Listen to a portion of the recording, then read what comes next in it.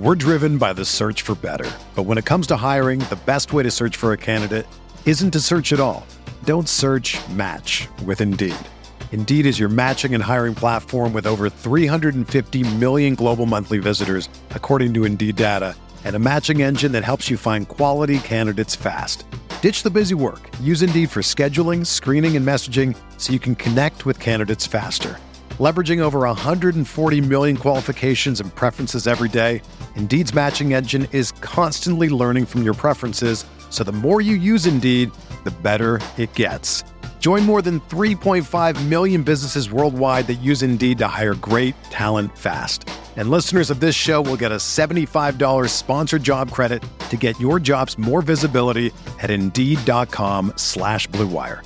Just go to Indeed.com/Blue Wire right now and support our show by saying that you heard about Indeed on this podcast. That's Indeed.com/Blue Wire. Terms and conditions apply. Need to hire? You need Indeed. What do you think about the Laker team now? You follow the box scores, the games every day? Just the Lakers. You're kidding. That is really a compliment. I was pleased to see you smile at the top of our show because once the game starts, you have a game face. You don't smile much out there.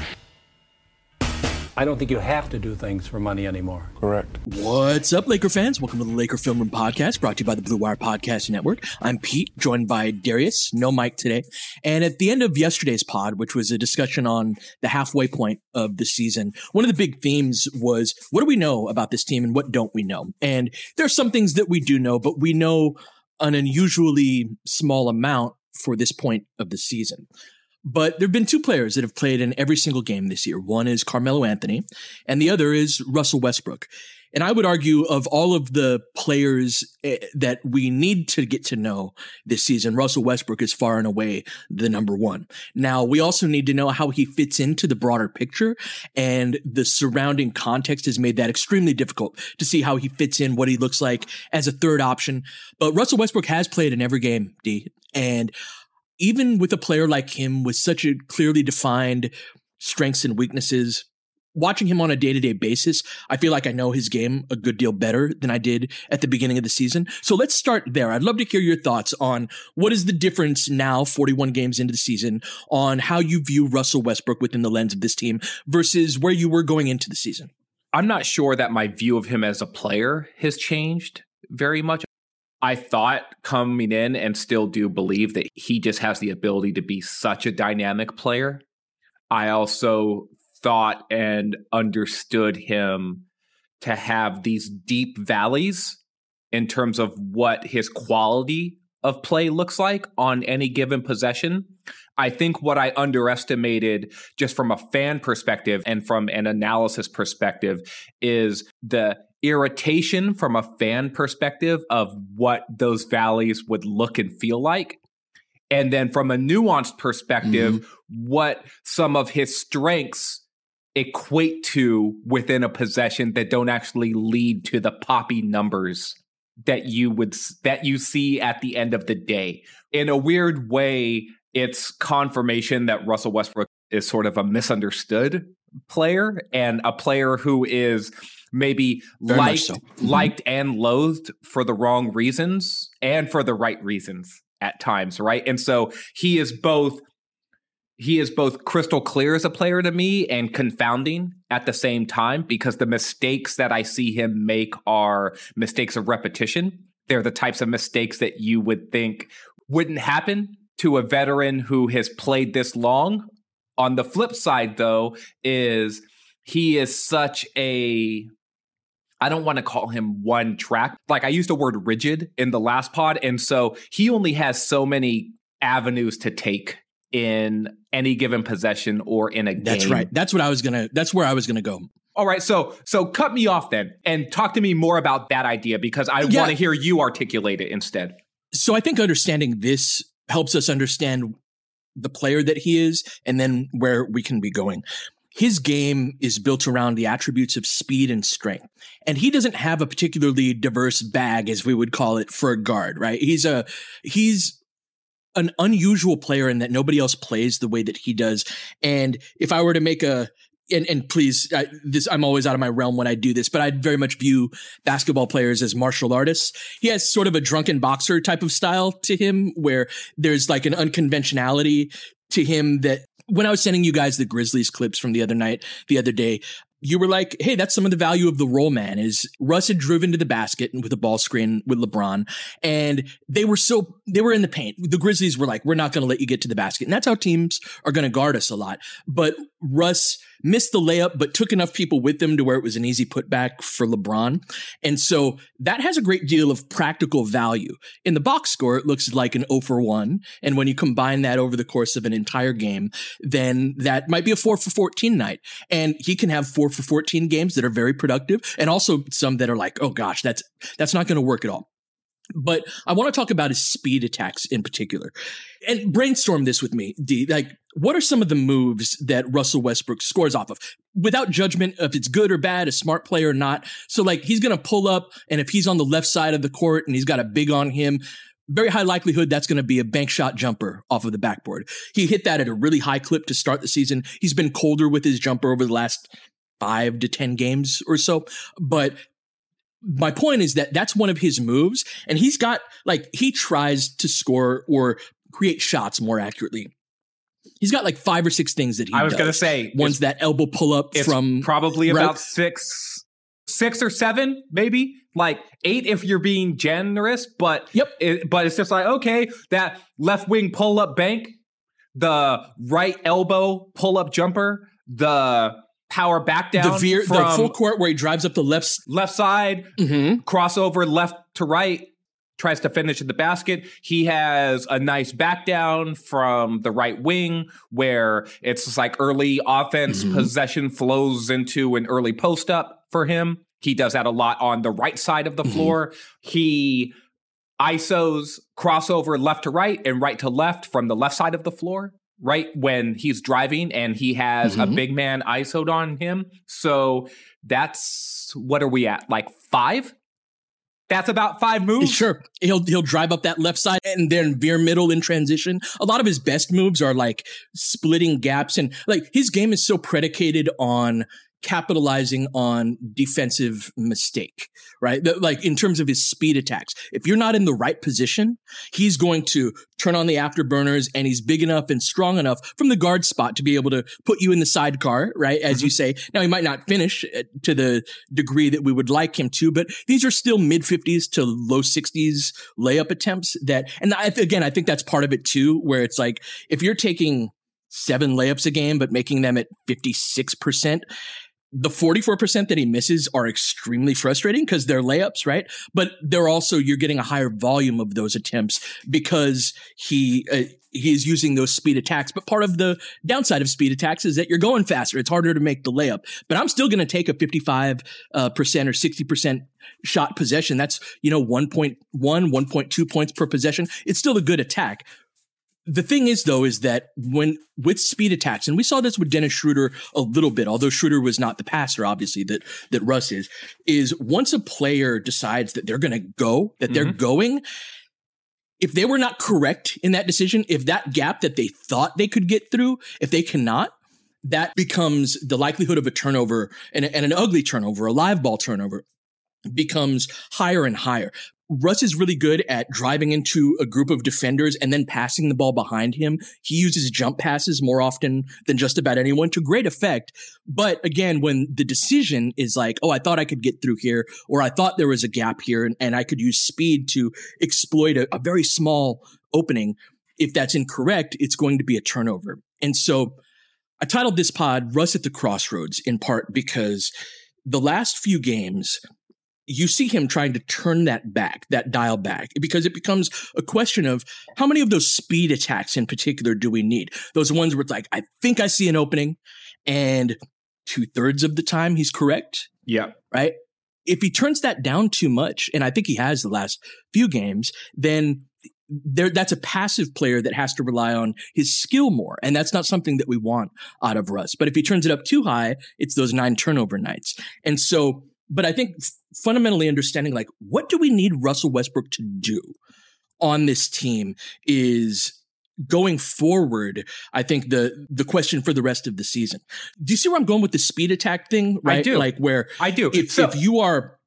If your game is so predicated on playing fast and on attacking fast, it's going to come with that. So you're either going to get the version that's scoring 6 to 8 points with 0 to 2 or 3 turnovers, or the version that's scoring 20 to 25, but with more turnovers, especially with Anthony Davis out. So like calibrating that, I think is really important. So Pete, the entire time that you were talking, like I used to watch a bunch of cartoons when I was a kid, like, the G.I. Joe cartoons and the Thundercats and the Silverhawks and Transformers and all this stuff.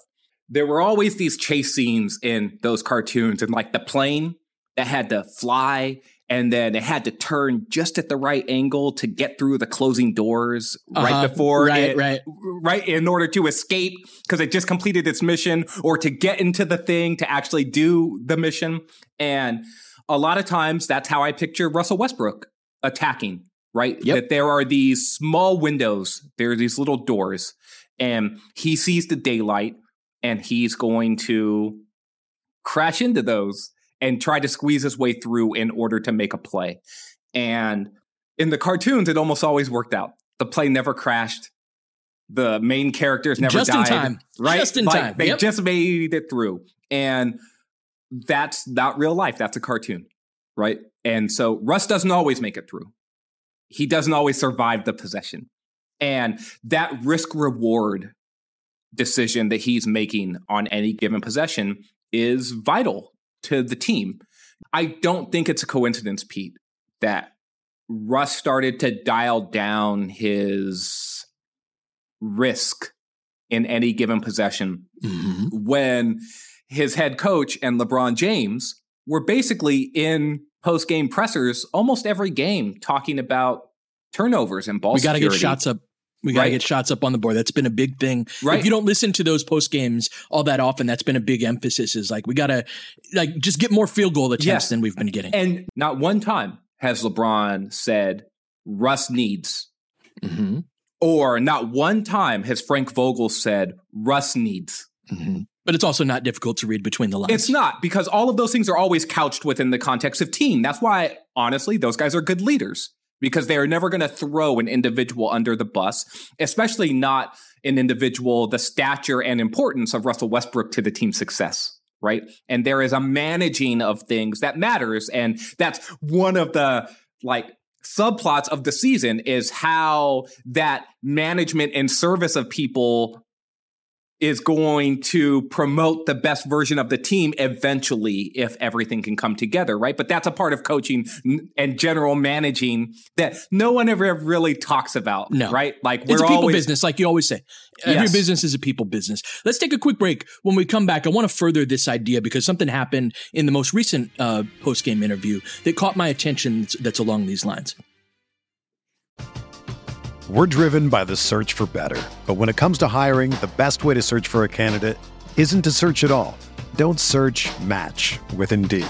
Indeed is your matching and hiring platform with over 350 million global monthly visitors, according to Indeed data, and a matching engine that helps you find quality candidates fast. Ditch the busy work. Use Indeed for scheduling, screening, and messaging so you can connect with candidates faster. Leveraging over 140 million qualifications and preferences every day, Indeed's matching engine is constantly learning from your preferences, so the more you use Indeed, the better it gets. Join more than 3.5 million businesses worldwide that use Indeed to hire great talent fast. And listeners of this show will get a $75 sponsored job credit to get your jobs more visibility at Indeed.com/Blue Wire. Just go to Indeed.com/Blue Wire right now and support our show by saying that you heard about Indeed on this podcast. That's Indeed.com/Blue Wire. Terms and conditions apply. Need to hire? You need Indeed. So the other night, Dave McMenamin asked Russ a question that the point of it was, what do you think of John Morant? John Morant's kicking ass, and what are your thoughts on him? But the way that he prefaced it was, as a point guard, ... And Russ, who is, especially after losses, always very emotional, and I think views much of the press's enemy combatants, sometimes accurately, sometimes not, right? But he certainly has a hostile approach after games in particular. And but Dave was not like going after him on turnover. It was none of that. But he says as a point guard, and he was going to ask what he thinks of Ja, and that's what he eventually did. But after Dave says as a point guard, Russ goes, "That's funny." I don't know how many people caught that, right? But that was the first. So I like Russell Westbrook. I like his game, and I see a lot of the value in his game. Of course, I see the turnovers and the missed shots. I've watched a lot of tape on Russell Westbrook, and obviously even through this year, like I will continue giving my reasons for what I think of him in this pod and beyond. But there's a point in every player's career, every great player's career, where as they get older, that there's an adjustment that they have to come to of my team doesn't need me to do the things that I used to do on this particular team, or if you've changed teams as Russ has. Those high risk, high reward speed attacks in particular are something that he's going to have to figure out like where the dial is. And it's not where it used to be on other teams. We have LeBron James. We don't need like other teams. It's like, who's the point guard going to be? Who's the primary ball handler going to be on, even on a team with Kevin Durant, right? Now, obviously there were possessions way back in the day where it was like, why is Russ taking this shot when you got Kevin Durant on the elbow or something like that? That's no need to relitigate that on another team a long time ago. But on most of his teams, they've needed a primary ball handler, which Kevin Durant is not. And so that comes with you needing Russell Westbrook to be the primary ball handler. We don't need him to be that here. And so him dialing back, so then it becomes this kind of existential question for Russ of, well, who am I? Am I now a dunker spot guy that sets pin screens for people? Am I now a cutter? And I don't think it would be wise for us to lose that speed attack Russell Westbrook, what makes him great. So what I see, Darius, is that idea of the crossroads. First of all, I don't think there's anybody better to be a teammate than Carmelo Anthony for the experience that Russell Westbrook is going to go through. Because I think let me put a bow on this. My expectations of Russell Westbrook are to be a good third option. I think that if we ask him to be a first or second option, which is what the circumstances of the season have dictated, he is going to fail, or at least not going to get us anywhere near to the title. That would be true on pretty much any team. And he's also getting older. And as a player his game is so predicated on his athleticism, there's always a diminishment. And so the version of Russell Westbrook that I see as being the one that we can win significant things with is a man who wears many hats. He is that guy who's able to attack off of speed attacks. There are going to be teams where the floor is a little more spread and that window isn't as narrow as it was. And it's not as high risk as it was. Yeah, when we played Boston, we're like, we're not going to let Anthony Davis beat us on lobs. And Robert Williams stayed home with him and Russ gets all the way to the basket. There are going to be times where that is appropriate, but it's not going to be every game. And there are going to be sometimes, D, where he's got to be in the dunker spot, setting screens, and he's got to defend a wing. He's become more of a wing defender for us as the season's gone on. And so he's the triple double king, right? That means you have some degree of versatility. Yeah. You can impact the game in a number of different ways.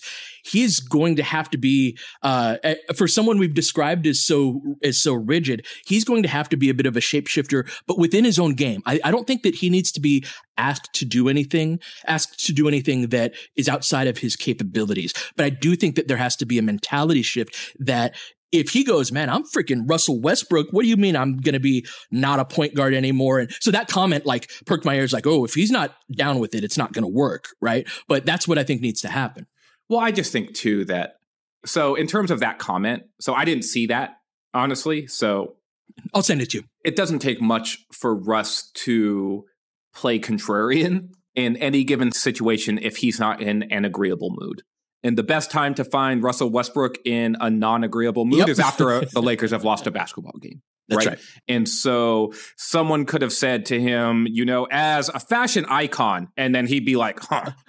Right, yeah. Yeah, fashion icon, huh? So that's true, but I do think that like moods like that, in people in general, can kind of reveal underlying feelings and like things slip out that maybe under normal circumstances you kind of keep to yourself. Sure.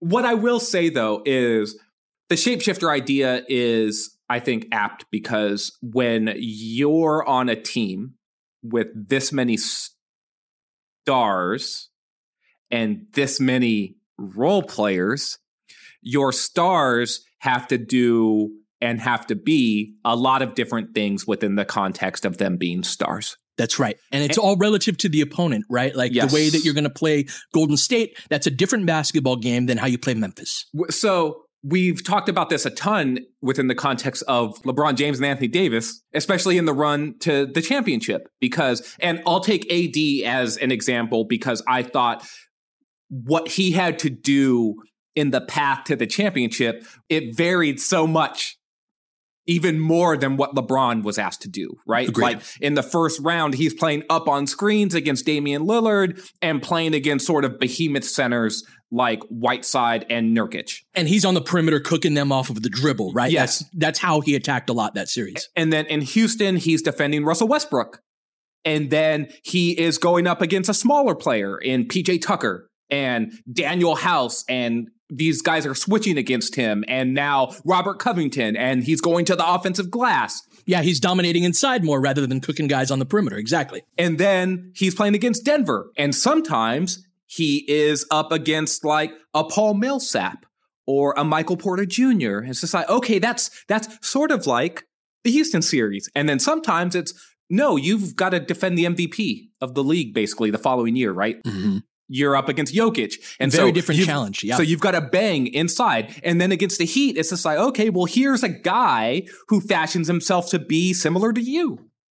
Here's Bam Adebayo, right? He even went to the same school as you. He is a defensive guy. He is a short role player. Miami runs all of these different schemes and handoffs. And it's like the asks changed every single series. And every single series, it's just like, oh, you need me to be this? I'll be this. You need me to be that? Because Bam got hurt in the middle of game one, right? And yes. But we were kicking their butts as that happened. But he was on Jimmy Butler for a good portion of that series because a lot of our perimeter guys, Jimmy was too strong for them. Yes, and so now here's a power wing, right, that you have to defend, which is different than the anything Russell Westbrook player. Mm-hmm. And so on and on and on. And that's the idea of being a shapeshifter to me. It's just like anything you need me to be, I will be it. Russell Westbrook, Pete, 50% of the time, 60% of the time, he is going to need to be a point guard.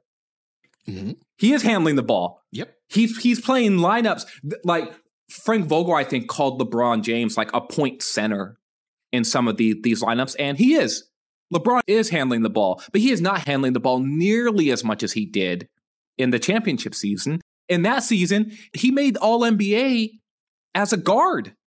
Oh, that's right. Yeah. That season. He was eligible on all of the ballots for the voting ballots for awards as a guard.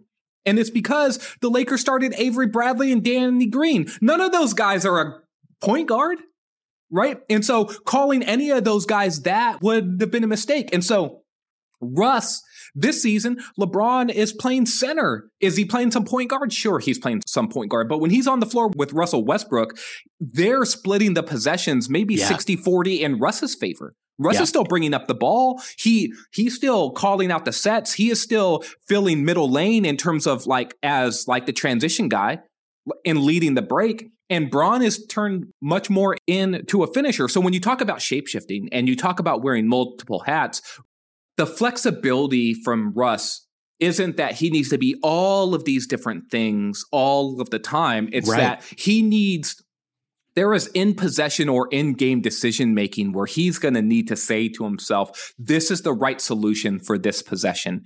And now on this next possession, this is the right solution. And for a player that has been asked to basically play one way almost his entire career, even when he was with Houston, it was just like, hey, this other dude,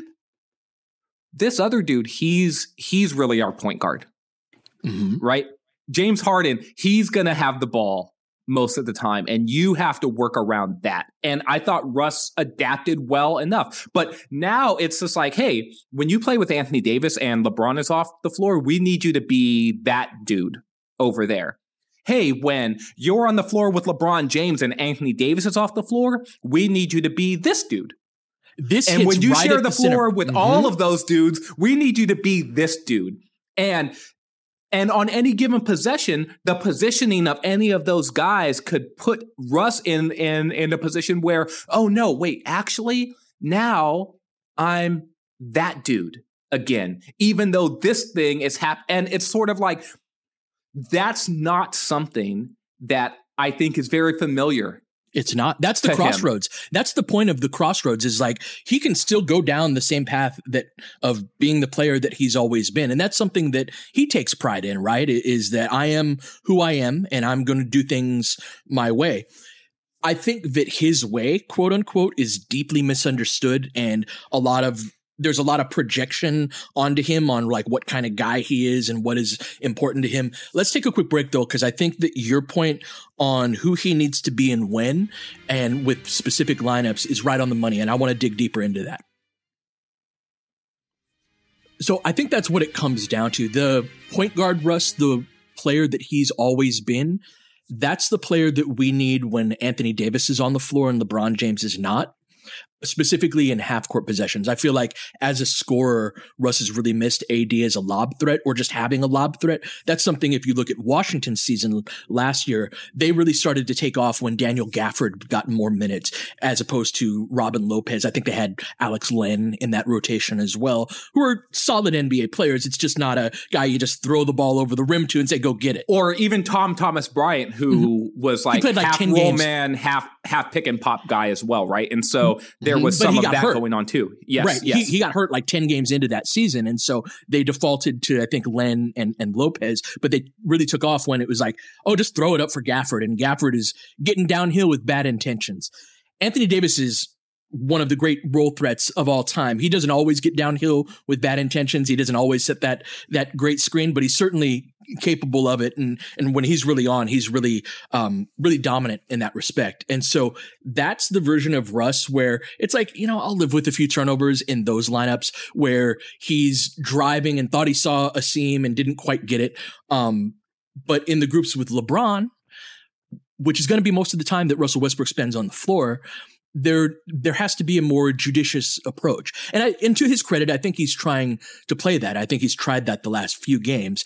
Where does the dial go from here? If he is, first off, do you agree with the idea that he is trying to dial it back? I point to the two games the 2-0 turnover games is evidence of that. And even his comment of like, yeah, I guess I'm a point guard, right? Like in that post game is indicative of him figuring it out. So where does that dial go from here? I would argue that the aggression needs to be turned back up, but it's more of a, like, for example, with LeBron, in the LeBron lineups, I think he needs to rely on his strength more, his ability to overpower players more than the speed, than his speed attacks. And whether that's as a cutter, as that off-ball guy, or if it's in ball screens with LeBron. And those were a couple of those clips that I sent you guys, right? It's like, Russ is getting downhill. He's going all the way and he's not going to make the shot, but it took 3 guys with him. And now LeBron's standing underneath the basket with the ball by himself. And like, it's a bad stat in the box score for Russ, but in terms of actual impact, that helps a lot. And so,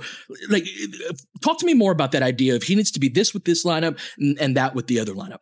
I just think that when he's on the floor with LeBron and LeBron is the center, I honestly think the Lakers need to go back to having more LeBron Russ 2-man game, because what the Lakers have been doing is they've been running a lot of inverted ball screens, or where a guard is a screener, basically, right? And so they've almost abandoned all of their like ghost screen actions that involve Carmelo Anthony, for example.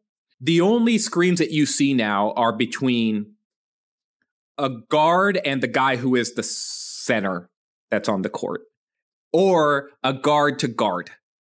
And most times it's LeBron as the ball handler and a guard is screening for him, or Malik Monk has the ball and LeBron is screening for him, or Russell Westbrook has the ball and a guard is screening for him. That's right. The action that I think the Lakers need to get back to is LeBron screening for Russell Westbrook and them running a bit more like actions to involve Carmelo Anthony and ball screens for like pick and pops, right?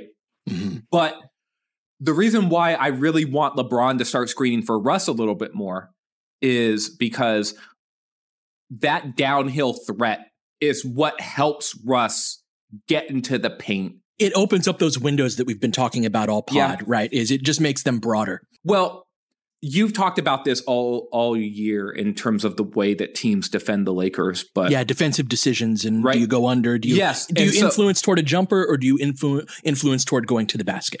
And so Russ is always going to be influenced to take the jumper. That's right. They're always going to go under the screen on him. The way that you help counteract that is by having the screener do two things. He has to do two things very effectively. He has to actually set a good screen and make contact. Mm-hmm. And then he's got to get downhill.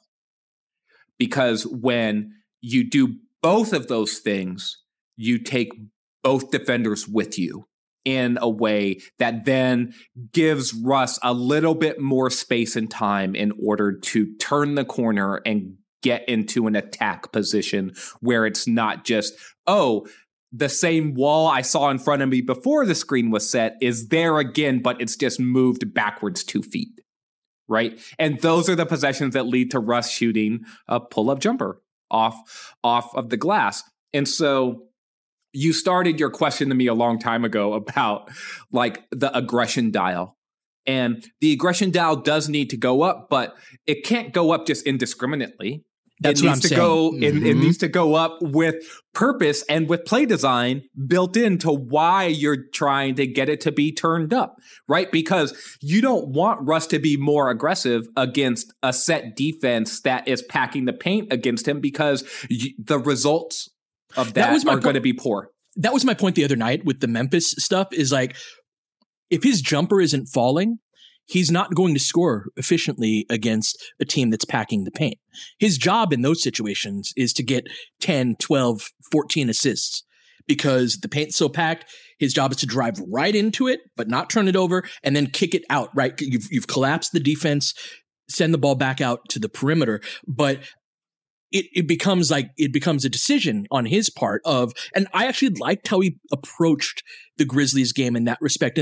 But there's also the flip side of that is, and this is something we talked about on the text thread, is like, we need Russell Westbrook to score. We need somebody else in this period right now. And I guess what I'm saying is I don't have expectations of him. Like, he needs certain conditions to be able to score. And if they don't exist, one of them is his jump shots working. So like if we're playing Memphis and his jumpers hitting, and even for bad shooters, 2 out of 5 games or so, Russell Westbrook, like his jumper looks good. It's falling.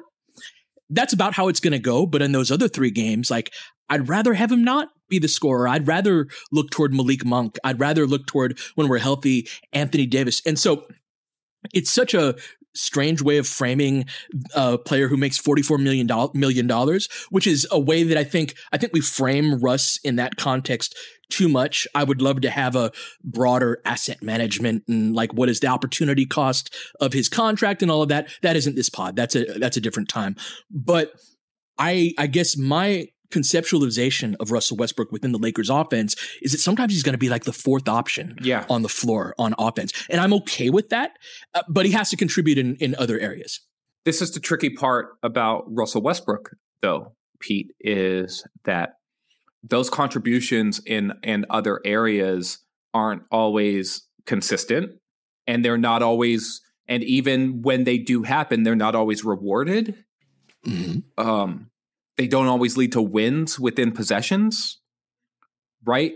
And so there is this idea of, okay, well, go do some role player things. It's like, okay, great. What are the role player things that Russell Westbrook does when he's at his best? Well, so let me shelve that question for a second, because to me, it's still, but you're Russell Westbrook? Right. And so the Lakers, what does that mean? Like, I guess what I'm saying is that's what that means, that you're Russell Westbrook, is that is changing. That is the crossroads that he's at, is that as a player like him gets older, if you want to win a title, if you want to go put up numbers, there are plenty of teams in the NBA that you'll be able to do that on. If you want to compete for a championship, he has to embrace that. He does. And so he does a lot of little things that he doesn't always get credited for. He crashes down. He sandwich rebounds. I think he's better on defense, like on the ball, than what he's given credit for, especially when he's dialed in. He is a calculated risk taker defensively and it pays off, we often highlight the ones that do not pay off. Right. He went for a steal and now he missed it. Now the corner three is wide open. Or he is paying attention to the ball in a way that became detrimental later on in the possession because now he realizes that Patty Mills is open in the corner, right? And he lost But what him. he was doing really was watching the ball in a very specific way because he's thinking, or I'm putting myself in his mind a little bit because I don't like it when people say, oh, he's clearly thinking this because you never know. Yeah, it's often projection, yes. But it's sort of just like, okay, I'm watching.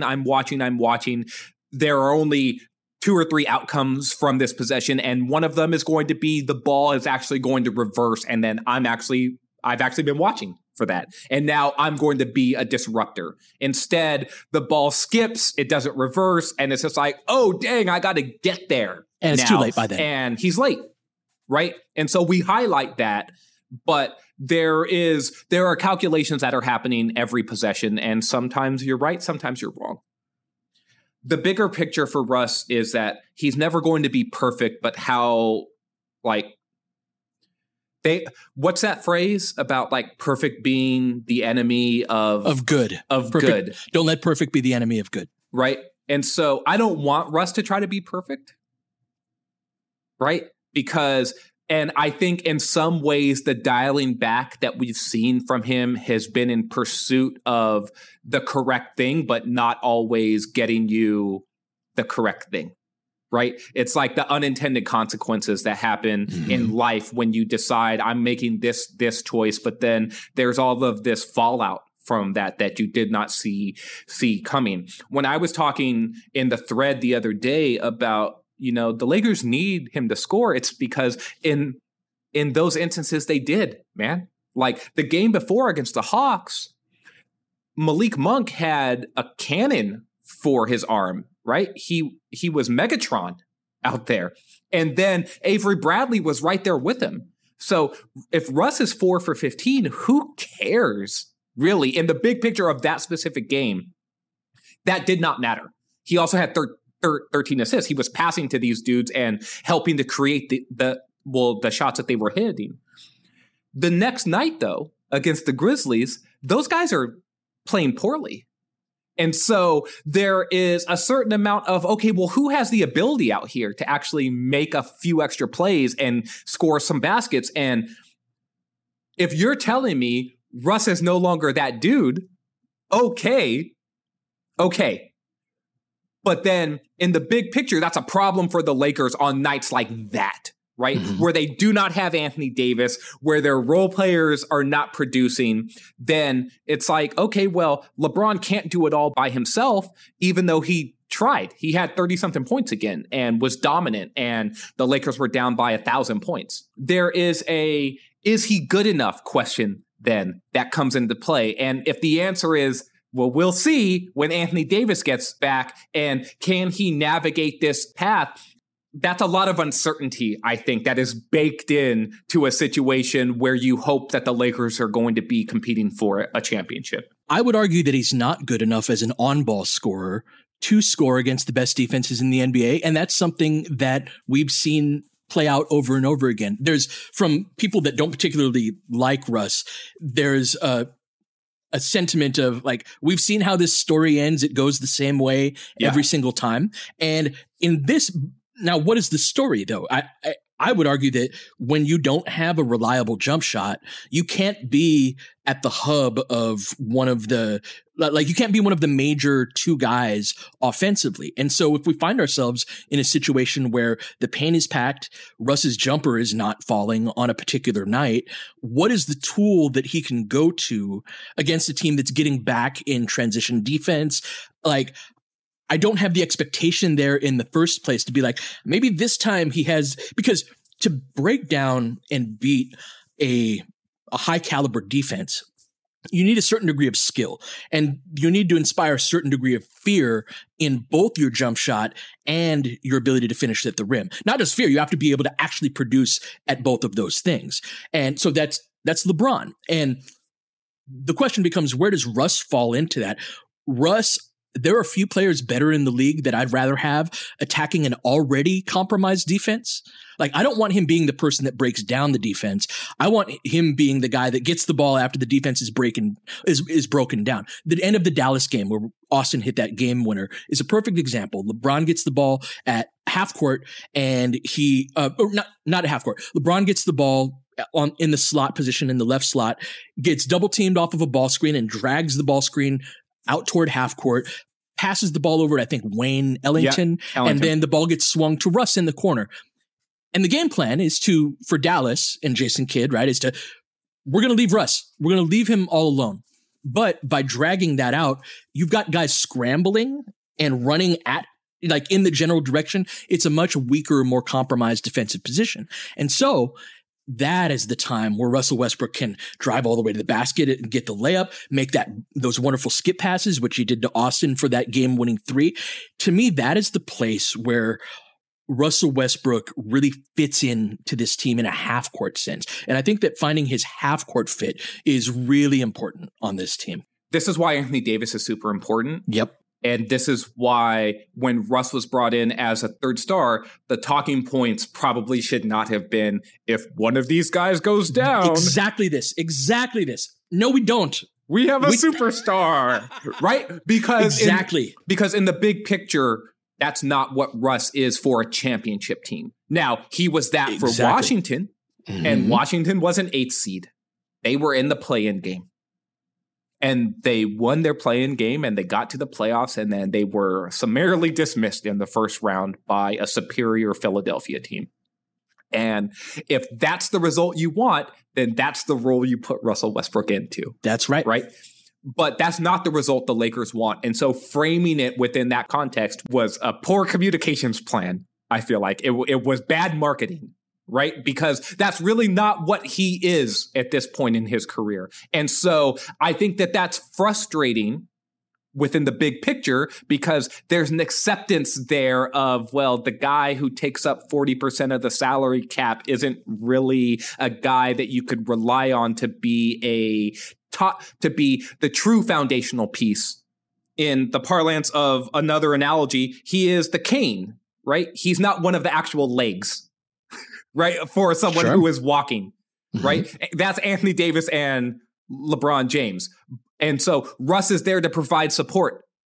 That's right. To those two. That's what a third option is. Yes. He's not there to replace one of them. And I think, but that can be tricky and frustrating in the acceptance part of that. That's right. Because I think the Lakers and fans really want him to be more than that. But I'm not sure he can be for a team, or should he be for a team that has championship aspirations. I call this Schrodinger's Russ.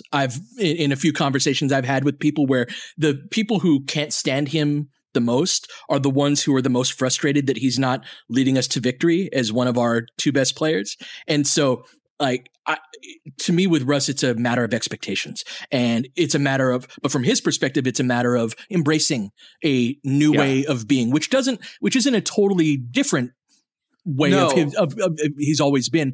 There's this in possession decisions and in game decisions where it's like the choices that present themselves, and he needs to make the right choice. And I'm not saying he hasn't been, right? Because the choices have been, the circumstances in which he's been asked to play are not the ones that are best for him for a Lakers team that expects to win a championship. They haven't had that team available. That's right. And until they do, we're going to see Russell Westbrook in that inappropriate role, even though it's the role he's always been in as one of the top 2 guys. This is going to be an ongoing discussion. I really liked getting into this further. We got a game tonight against the Sacramento Kings. We'll be back tomorrow to cover all of that here on the Laker Film Room Podcast. James has got it in low to McHale. McHale wants to turn. He's double teamed. Just pass out in front. Broken up by Worthy. Tip to Magic. Worthy dies on his belly. Magic scores. There's Magic got it. Magic fires. It's good. The Lakers win the game. The Lakers win the game. Rebound of Lonnie. 3 seconds left. Van Exel to win it. It's on the way. Good.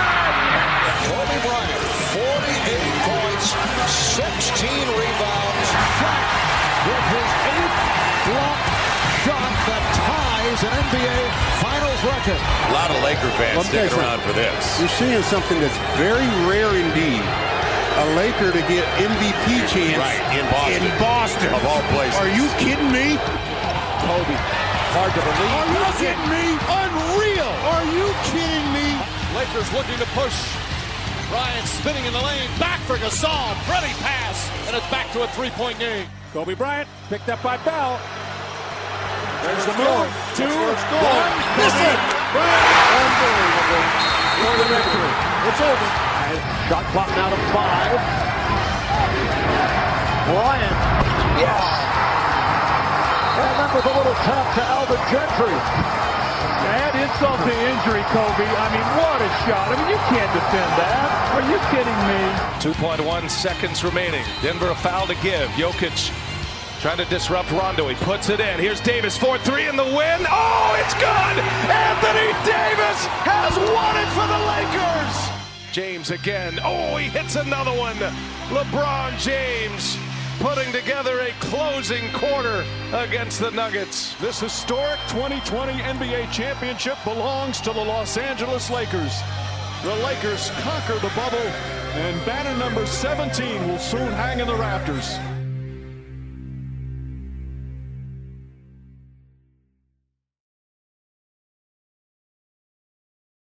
Did you know a 2018 study showed half of prenatal vitamins tested had unacceptable levels of heavy metals? I'm Kat, mother of 3 and founder of Ritual. When I was 4 months pregnant, I couldn't find a prenatal I could trust, so I created my own. Ours is made traceable, third-party tested for heavy metals, and recently earned the Purity Award from the Clean Label Project. But don't just take my word for it. Get 25% off at ritual.com/podcast.